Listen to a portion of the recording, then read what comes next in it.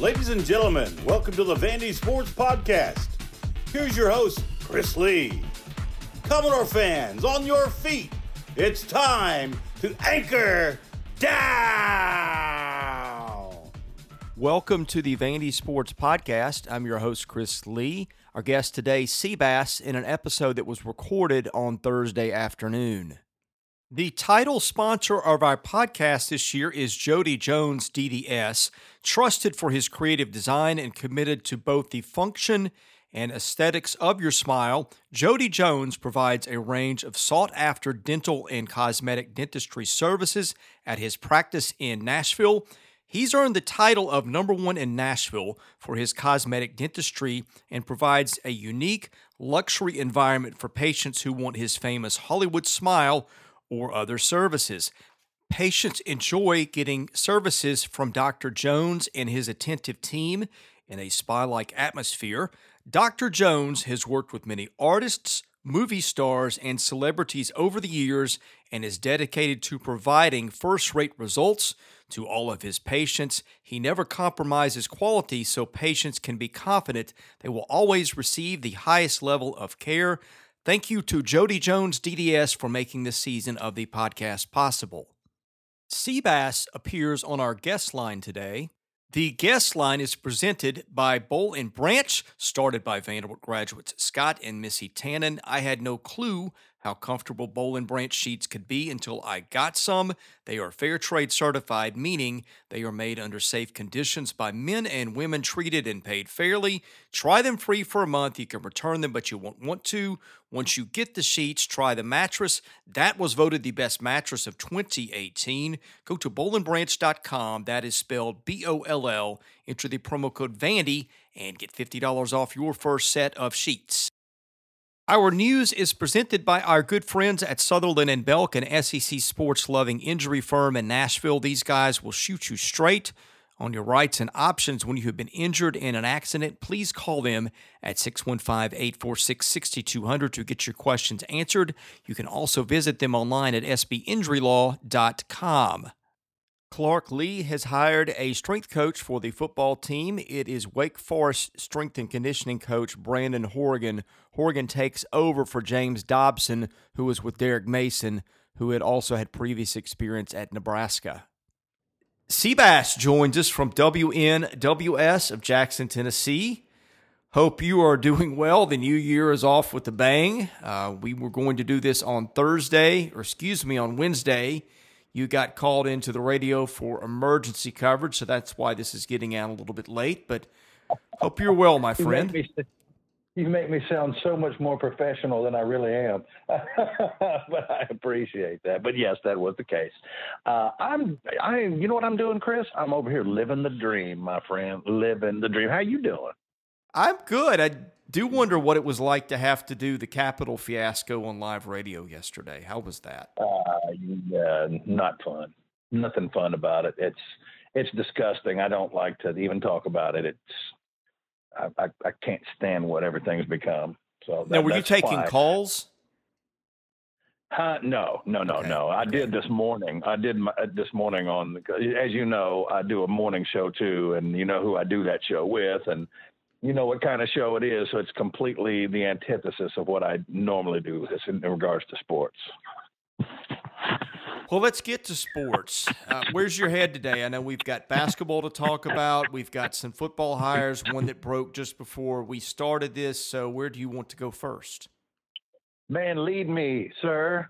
You got me leashed up, ready to go. I'll follow where you go. Well, I'm trying to think of what's happened with football since we last talked. Vanderbilt got a strength and conditioning coach again just a few minutes before we started this. I have not done a lot of research. What I've heard initially is he's good. And I'm trying to remember, Javon Hay, I think we announced on the site, had signed a contract. He's going to be on the staff. I don't know the role yet, but I'm told it's an on-field coach. And I'm trying to think if anything else has happened with respect to football or Vanderbilt football since you and I talked, and not a lot's coming to mind. Well, yeah, no. Norval came home, and then the coach from Wisconsin wasn't there when we last did this. Oh, that's right. That's right. And I did a little more digging on the special teams coach, and I think this is no surprise. Everybody knew he was good, but I talked to someone in the analytics business yesterday, I think it was, maybe the day before, and was told that he's probably a top 2-3 special teams coach in the college game, period. So that's a really good start. Boy, you like to hear that. Plus, I mean, let's just not kid ourselves. We've got to beef our special teams game up anyway, right? I think everything needs to be beefed up. Yes. Well, yes, of course. And then I'm gonna say that goes without saying because you're absolutely right. But hey, one step at a time. But that certainly is a great step in the right direction. I certainly like that hire. Bringing Norvell home is awesome. What kind of sucks though is. And I'm glad to have it. Don't get me wrong, not a bit. But Tim Horton didn't really do anything wrong last I checked, I mean, and I get it. This is what happens when coaching hires take place. I get it. But I thought that Tim Horton did a pretty good job. I mean, our running game was a heck of a lot better than I expected it to be. Oh, look, they've had many, many coaches worse than Tim Horton in Derek Mason's tenure. I think he would be probably more near the top of the list. I'm saying that partially based on performance, but also the fact that he worked at Auburn for a while. I did not know Tim. Tim was very well liked and respected, and to me that's another bonus. But, yeah, I mean, they could have done worse than keeping him for sure. Well, I mean, it's just hard to make judgments until the whole staff is filled out. And, of course, right now we're waiting on coordinators. But, yeah, I mean, I think from the start they've gotten, it seems like they're in a good place. Yeah, and, of course, when I heard about the defensive line hire, I'm sure your first thought and my first thought, and I think a lot of Vanderbilt's thoughts were, well, we just lost Javon Hay, which would suck.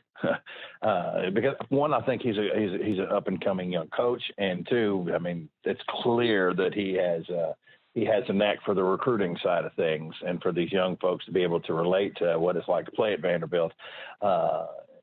He came from Miami, and so he's got some Florida connections and that. Not Miami, but what school was that? It's the same school as Raymond Perkins. I'll have to think about it here in just a minute. But, yeah, man, I'm really glad we're able to keep Javon. Plus, with the new coach, I mean, the defensive line was it top of the list in the Big Ten? Is that right, Chris? I don't know, but Wisconsin's had good defenses for about as long as I can remember now. Yeah, it's just I don't know what the money is, but what were the words that Clark Lee was able to say to convince a coach to come down, from Wisconsin, to down to Vanderbilt. I mean, I know that money certainly talks, but I guess maybe, here's one other thing to look at, though, is, one position that Vanderbilt has done a pretty good job of recruiting the last couple of years is defensive line. I think about some of the young defensive linemen we have, but then you sprinkle in Bradley and Tyrion Surgic and a couple of the other guys in this class that are extremely highly recruited, and all of a sudden maybe look at it and that position looks a little bit more attractive. When, Chris, it wasn't so long ago we had nothing that looked anything remotely close to being a defensive tackle in the SEC. Well, tying a couple things together here, the concern I had, and we both love Javon, think the world of him as a person. Absolutely. But we've had this conversation about what you just said about them getting better defensive linemen, and we keep waiting for the translation, which has not happened. No, I shouldn't say that. That had Dio Odingbo, who was a very good player for them, although you could tell that from the moment he stepped on campus. So I don't think that's a Javon development thing, although I'm not taking away what he did. But what I am saying is that's a place where the bar was pretty low most areas last year, but I think that's one that you take he and Mintz out of it, and it didn't feel like any of the rest of the guys really took a step up, which was a disappointment because we felt like with Davion Davis, maybe with Wilkins, with Reitmeyer, who wasn't even a factor, with Derek Green, with Langham, those guys weren't factors, particularly Langham. You felt like they left a lot to be desired there. And so I think that to me raised some questions about Javon's coaching. And look, Javon has just gotten into this. Like, he was a volunteer assistant this time 2 years ago and got handed the job and maybe prematurely. But if you can keep Javon, whose contributions certainly seem to be discernible as a recruiter and good, and a guy that people like too, and a guy with enthusiasm and energy and a competitive spirit, which they need. If you can keep Javon and build around the things that have worked, but you can find a competent defensive line coach after last year, that might seem to be the best of both worlds. Again, I'm not trying to put Javon down. It's just really hard to break into coaching in the SEC, coaching defensive lineman at Vanderbilt. And that probably wasn't a great spot to put him in to begin with. Right, but you know what? I totally agree with that. You know what's really tough about the evaluation side of things is that for guys like, let's say, with Dio, right? So Dio would be good pretty much anywhere he played. Agreed? Yeah. I mean, if he went to Oregon, he'd be good. You know, if he was in Florida State, he'd be good. So we can't attribute that. We can't attribute that to Javon Hay, but if Dio had drastically underperformed this season, we would probably put that at Javon's front doorstep. Right. Fairly or unfairly. And that kind of sucks because it's supposed to be an even thing there. But, I mean, look, yes, I mean, I freely admit that Dio would be good anywhere. And, yeah, I understand that the rest of them didn't quite exactly live up to what we were hoping. But, I mean, I think you got to give them something in regards to development. You just have to, because if you don't, then you can't really give them anything on the criticism side of things. It's not fair. It's not right. Right. I just look back to spring and thinking Rutger Reitmeyer looked like he was ready to maybe have a good year. Maybe that was because he was going against a crummy offensive line. I don't know. But look, he'd been at Oregon. He'd been a 4-star kid.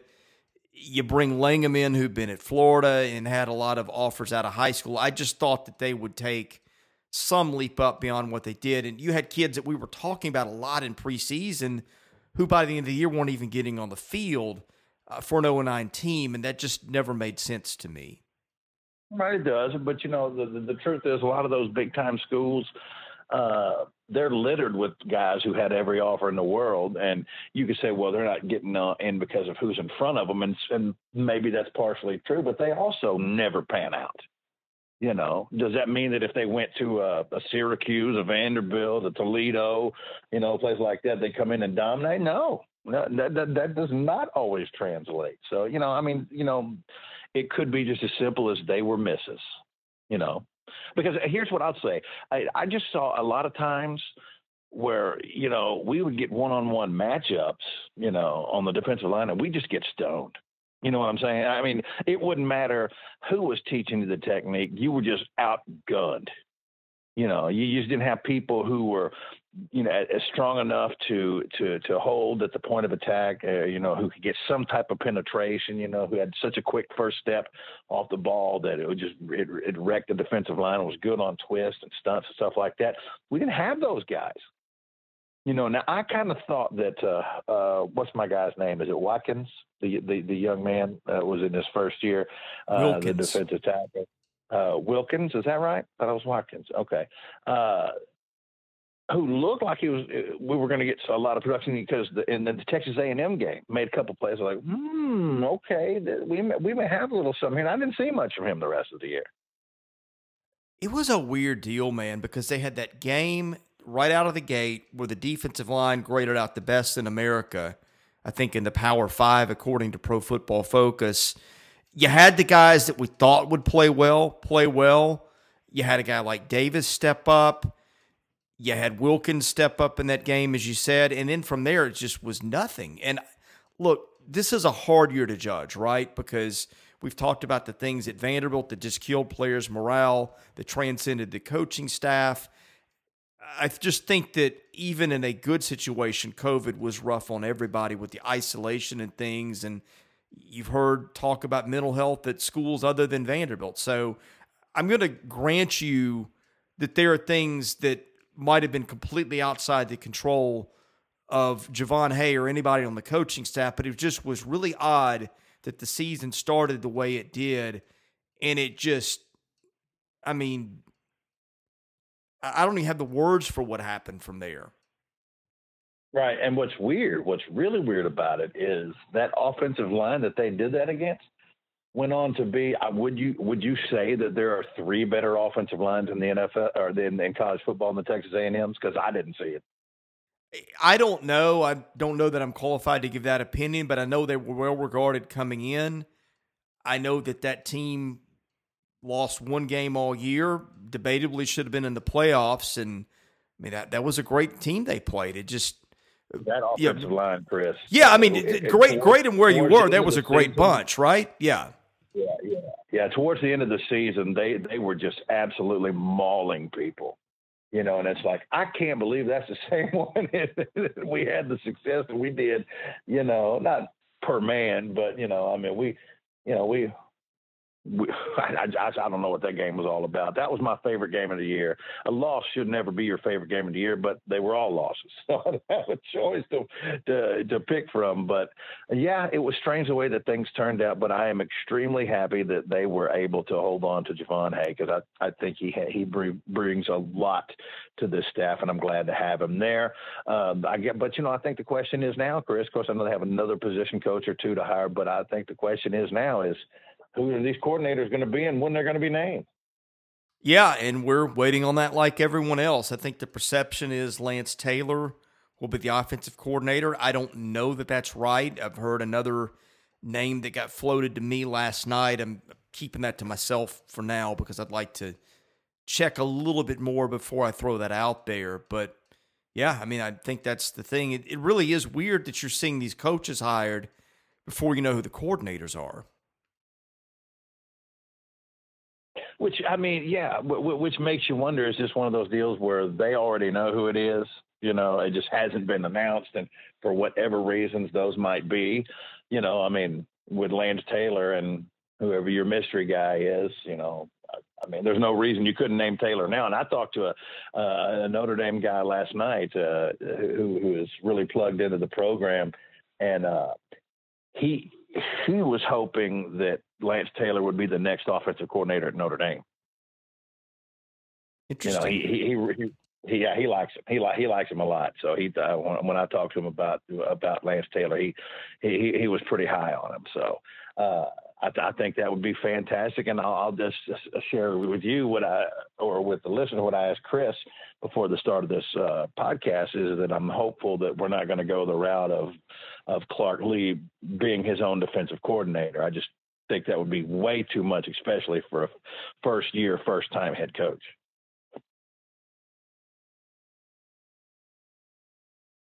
Yeah, I have no reason to suspect that's going to happen. I've not heard talk of it. Speaking of which, how about Derek Mason going to Auburn? Let me give you a weird thing. I have talked to a couple people that have talked to him in the last couple of weeks, and the first thing I heard, this was right before Christmas, is that he's planning on sitting it out. Within a couple of days, I get a call from someone in South Carolina going, hey, I think it's pretty serious between him and South Carolina. I'm going, well, okay. And then that just, after a while, didn't go anywhere. And then he told somebody else again. He probably wasn't going to go anywhere. Was just going to sit it out a while. And I start getting stuff from the Auburn market. Hey, are you hearing about Mason and Auburn? And I'm saying, hey, I'd be surprised based on what I'm hearing. And sure enough, but as I told somebody, like, he would say different things to week in press conferences. So I don't mean to pile on Derek Mason in a bad way, but I guess he changed his mind pretty quickly on that one. Which, I mean, is more than his right to do, to be sure. You know, of course, it's all about, you got to decide what the right fit for you is. I mean, if I were an Auburn fan, would I be in love with the hire after what I've seen in Nashville the last several years? No. However, I mean, we're talking about somebody that we know, you know, and remember something, Harsin's a West Coast guy, you know. I mean, he's basically from Idaho. You know, he's a West Coast guy, and he's seen Derek Mason. He's seen what he can do in the Pac-12 as a defensive coordinator. No one's going to argue that Derek Mason was a good defensive coordinator at Stanford. I'm sure you won't, right? Because we know that he was. So, I mean, I know that he can succeed as a Power 5 defensive coordinator. Will he have to make some changes as what? Of course, look, being a head coach and being a defensive coordinator are very, very different. But I've already seen the guy succeed, at this level, at that position. So I'm not going to put it past him to be able to. But just given what I saw and remembering the fact that he was his own defensive coordinator for a little while, and that was nightmarish, and it never really got much better. It would give me pause. It really would. But like I said, he's succeeded at this level before. So there's a precedent that's been set there. He can do it. We know that's true. Will he? Time will tell. Yeah, people have brought up he didn't do so well as a head coach. I just think that's an apples to oranges comparison. Being a head coach and a coordinator, to me, seem like neither did Kevin Steele. Yeah, I mean, I'm not going to say they're not related at all, because obviously there's some carryover characteristics in success with both. But I will say, I just didn't think Derek was ever very comfortable in his own skin as a head coach. And when you're that way, it brings out a lot of your insecurities. I think as a coordinator, Derek is a lot more comfortable. And I just think that alone, I think, will make a difference for him. Let's shift gears to hoops for a minute. What was your take on the game in Lexington? Oh, man, that I'm a jinx, that my life is jinxed, and this team, it's like the worst thing they can do is be leading against them at Rupp. But in all seriousness, man, I tell you what. Again, I'm never going to be satisfied with a loss. You know that. And not that Kentucky's anything special this year. But, Chris, I have to give – they played hard. They played hard. They did. They battled. They fought. They came up a little bit short. It's never going to be okay for me, but I thought I liked the way this team played. They played hard. They attacked the basket all night long, and I'd love to have gotten that win. I think it would have been a big boost for this team going forward for the rest of the season. They didn't get that done, but I was for Chris, and I think if you're a Vanderbilt fan, you have to, because sometimes this team over the last year or two, they're out there and you're like, what's the game plan here? What are we trying to do? Who's playing with purpose? Who's playing with a level of intensity? Well, I saw that the other night, and even though it didn't result in a win, I see things that I can build on with efforts like that. It seems clear to me right now that the path to respectability, whether that's winning 5-6 games, is going to have to be Miles Stute and Jordan Wright playing the way that they did in Lexington. Without that, I just don't see one. I think you're going to get that out of Stute every night. I think that's who he is. He's been really good so far. He's been better than advertised. I mean, look, the kid's shooting 52% from three-point range, and he's hit 12 of them in 4 games, and I think one of those games he didn't play much. So there's that. I mean, he and Wright are shooting really well. Now, I don't think Wright is a 57% shooter, and certainly not a 70% three-point shooter. Boy, opinions on Wright are just all over the board. There's some people that are in love with that kid and think he's going to be a star. I don't know that that's what I see, but those are the X factors for them right now for sure. I think here's what I'll say, because is he a star? No, he's not a star, but he's always around. He's always around the ball. He's always getting after it. Here's the deal. Stute and Wright, neither one of those guys are what you would consider to be overly highly recruited basketball players. Is that a fair statement? Well, Stute was at least in the Rivals 150. Wright was just kind of out there to be had in the spring 2 years ago. Yeah, but on the back end of it, and frankly, look, the product that I'm seeing as opposed to what I was expecting to see are two very different things. And if Jordan Wright would have had, this offer and that offer and this offer and that offer, so I could see why they liked him, all this other stuff. But you saw his offer list, and he doesn't have this amazing feature, and he doesn't look like some chiseled sculpture. It doesn't look like Cliff Robinson back in the day. I know you know what I'm talking about. But he just gets after it, man. And he's just around the ball, and he finds a way to get it done. There's nothing cosmetically beautiful about it. But you know what? I think that must be a little bit of what we need. We need a couple of trash guys. And that is not an insult. You know what I mean. Pick up the trash and, deliver the mail, whatever, however you want to describe it. I love having guys like this. And we need guys like this. We haven't had guys like this for a little bit. And frankly, I like both of them. And I think you're right. You take those guys, and once Trey Thomas gets a little bit more consistent, Ian McBride and Scottie Pippen's going to do his thing, because, one thing that is clear to me is that's an NBA basketball player. He just is. And in today's game, there's no doubt. His offensive range just gets better and better. He can shoot it. He's certainly enhanced his free throw shooting ability. He can hit the mid-range jumper. He can drive to the basket. He can accelerate. He can decelerate. He is a fun player to watch. And he's another guy. Think about this for a second, Chris. We knew his name, obviously. But from the recruiting side of things, did you really see this? Because this looks like a high-caliber basketball player. He looked like somebody who, was, certainly had the name, played on a good high school basketball team with lots of big-time prospects, but it didn't look like he was going to be one of the ones that was flourishing, especially with the ball in his hand, but he absolutely is. And people know Scottie Pippen Jr. is getting the basketball, and it don't matter. Well, I'll tell you exactly what Bryce Drew told me. This would have been about this time 2 years ago. They liked him enough to offer him a scholarship, but they did not see him as an impact guy right away. And of course, they had their impact guy, right? But yeah, that was not anything that I don't think anyone expected. Although that program turns out players, and of course, his dad is who he is, and I don't know, maybe people slept on him. The thing about him, there's a smoothness to his game that's been there from the beginning.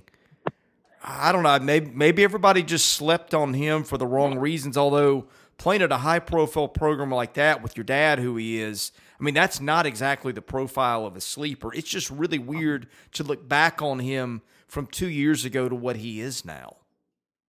Yeah, he's a smooth player, man. Now comes the question, of course, is he ready to go to the NBA after this? Today's NBA? Maybe so. I don't need them to lock people down. They don't lock people down. They don't play defense in the NBA. They just try to outscore each other. The first 1 to 130 wins. That type of deal. So, can I see, if he finishes, let's say his trajectory is he's as good as he is now, maybe a little bit better by the end of the season. Is he a first-round pick, Chris? Maybe. I look at him and there's a lot to like. He's not the biggest guy, but he is a point guard. And if you're going to be a point guard, you can get away with being 6 foot or whatever he is, right? Yeah. I think it's 6'1", is that right? I don't know that he's 6'1", but. Okay. I know this. He knows how to get to the hole. I know that. I'm going to throw two things at you from the box score the other night before we get into the mailbag that are just mind-blowing in a way. First of all, Vanderbilt out-rebounds Kentucky 42-29, which I didn't see coming. I doubt they did either. Maybe that's one of those things where Stackhouse griped about it all week, and they got after it for that reason. The other thing, I don't know that I've ever seen this. I don't know if this is a record or anything. I haven't heard any talk about it. Kentucky turned the ball over twice. And we still had a chance to win the basketball game. I know. Two-win teams, were they 2-6 coming into that game? Is that right? Yeah, with four close losses.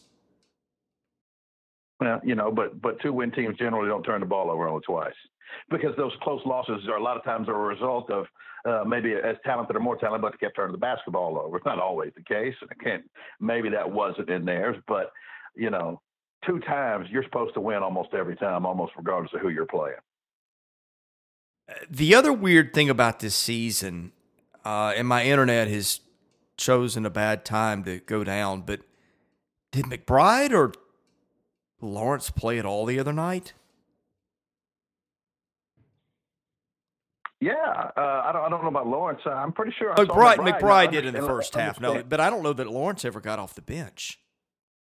I don't know that I saw him, but understand this. Now, I did watch the game, but you also have to remember something. It also came on as I was going on the air. So that game was being played as I was doing my show live. So I couldn't give my 100% attention to it like I would if I was just sitting here at home watching the game.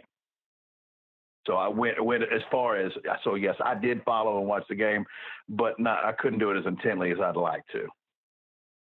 Yeah, it's just been a bizarre season with the roster. I know that COVID plays in, but McBride and Lawrence were supposed to be their best two players coming in out of that class. They're both almost complete non-factors.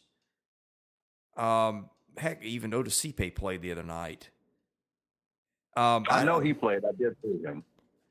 You know, I'm looking at it now. I don't think that McBride played at all. I thought I remember seeing him in there, but he's not listed on the box score here.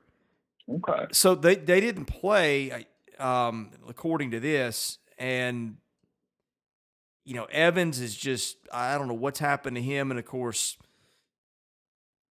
Cleavon Brown has been hurt now, although he wasn't, he had COVID before that. So I don't know, but it's a bizarre thing because you would think that these two seniors would be playing 25 to 30 minutes a night and that they'd get something from Lawrence. And, I mean, I had my reservations with McBride the whole time. I've been the outlier on him ever since this whole thing of the commitment got announced. I mean, I heard too much where I was skeptical, but I didn't think he'd be sitting on the bench and not playing at all, especially with some of the needs they have.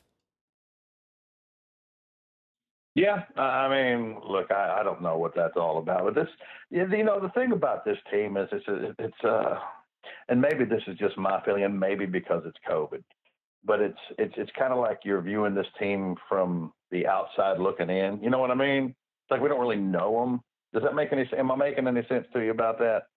Yeah, well, I mean, you don't. I mean, that program is not accessible. Stackhouse is never doing any media anywhere. If he does it, it's some national media thing somewhere. It really is. I mean, I guess it's that way anyway, but it's not a very get-to-know-you place over there. And I guess, you can say that in some ways with a lot of coaches. I mean, with Kevin, Kevin was hands-off my program guy too, but yeah, I mean, it does kind of have that feel. Yep. Yes, sir. All right, Chris, Fat Boy, I've got about 10 minutes. So if you got a hefty mailbag, you better come on with it. Yeah, well, we've got a few questions, so let's pace ourselves accordingly. Our mailbag is sponsored by Vanderbilt fan Josh Minton, an independent insurance agent operating out of Brentwood who can take care of all your insurance needs. Call Josh today at 615-933-1979. Email him at josh@hqinsurance.com. Follow him on Twitter at JoshyMintonHQ or at Facebook.com/JDMintonHQ. He's my insurance agent. Give him a try. Tell him you heard about his business on our podcast. Estelle 3 says, do you hear of any offensive lineman Vanderbilt might sign in February? I have not, Chris. I don't know if we're talking about via the transfer portal or on the high school level. I have not heard of any of the any offensive linemen. Have you? No, and I don't think that a freshman offensive lineman probably should be a take for them right now. I mean, they have a horde of upperclassmen coming back, including some back ends. You had a lot of freshmen, first and second year players who played last year. And then you got the transfer. It just seems to me like they've got a lot of bodies there. And typically what you sign at Vanderbilt late, and I know there's not really been a late signing period around for a long time, but the kids that are signing late are the ones that are a lot of times choosing between Alabama and Georgia and Florida, that kind of thing. The kind of kid that Vanderbilt's going to get at this point is probably going to be a project, and I just don't see that making sense with their numbers at this point. Do you? Yeah. Yeah, no, I certainly understand that. Now, I don't want to bring in people. I mean, I know we have to have bodies. I get all that. But if they can't protect the quarterback, I ain't going to say some names, but they brought some folks in right there that they were starters because they didn't have anybody. They should never be starting. But they had to because we had anybody else. And the freshmen simply weren't ready. But just because you're somebody's number one doesn't make you a number one. And I don't want to bring people in, they're going to get Ken Seals killed or get blown up at the line of scrimmage just because we got to have bodies. I mean, it's a tough deal, and I get that, but I can't do that, man. And I don't think that Clark Lee will. I think he wants to set a tone right away of what he's looking for, and he's going to work with what he's got and try to get some of these young guys who got opportunities to play developed on the fly best they can, who are clearly more talented than people that they would be bringing in who are simply bodies because they don't have anybody. I like the fact that we got an advanced number of early enrollees, or a higher number of early enrollees. I think that can certainly help out a little bit. But and what we have to hope for is a couple of these guys opt back in. Cole and Jonathan and guys like that, we need them. Hopefully they decide to do something like that and put them, Ben Cox got an opportunity to play a little bit. Bradley Ashmore had almost an entire season's worth of starts. So, it's going to be up to guys like that. I'm just not interested in putting people out there who are simply not caliber, who are not remotely close to being SEC caliber football players. NBA Door asks, buy or sell, Stack makes the NCAA tournament next season? Next season? Yeah. That is an impossible question to answer. But I'll sell based on what I expect. I mean, will Scottie Pippen Jr. be back next year? I don't know. I mean, if we're talking about making the tournament, I think they'd have to. I mean, think about this team without him as a tournament team and a full season. I'm selling on that, So if he stays, who knows? But no, I'd sell on that. What about you? Yeah, I'm the same way. There's no way without him. And with him, I mean, it's still unlikely. Got to have a post at some point. Do you? Well, I mean, at least on defense you do. You need to put up some resistance there. Yeah. I mean, the kid at Florida has a career game 2 games ago, and then Sarr has a season high against them. So I just don't – I mean, you don't need I know it's not 1988 again, right? We know that. But goodness gracious, they're getting clobbered there right now. You saying we can't point guard them to death? I think that might be an indication that you need some help. Yeah. And I don't know who they've got targeted to fix that. I mean, maybe you get a transfer in the spring, but let's look at that too, okay? They are not exactly hitting on the ones that he's bringing in. Not a big sample size, but they really talked up Harvey and Malora Brown, and those have been gigantic misses so far. Yeah, so far. So, I mean, as far as who they're bringing in, we'll see. But, I mean, there's no way I could project this team as a tournament team next year. With this rush, I'd rub your feet for 500.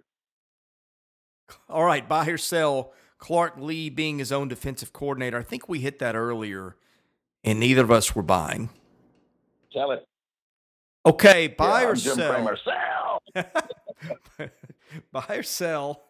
That's the voice I want to hear it in. Buy or sell, Vanderbilt baseball wins the SEC regular season title. Well, since I think the only team that can look them in the eye right now also happens to be in the SEC, and I guess you'd have to say their arch rival. Is it them or South Carolina? What would you say? In baseball, if you had to say one, would it be Florida? Florida. Easy. Definitely. Easy. Okay. But you know what? At the end of the day, if it's true that pitching wins games, there's just nobody with the 1-2 punch, and it's not just them.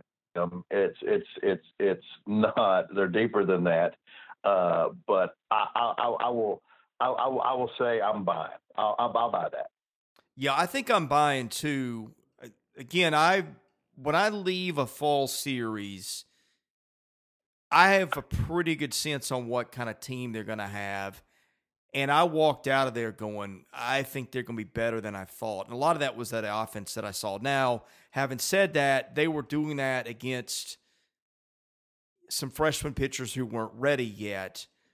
But some of these hitters that were doing the damage were pretty young, too. I just felt like I left with some questions but I just kept thinking, okay, I know what their pitching is going to be, and the bats are better than what I'd expected. Now, I would like to see Florida.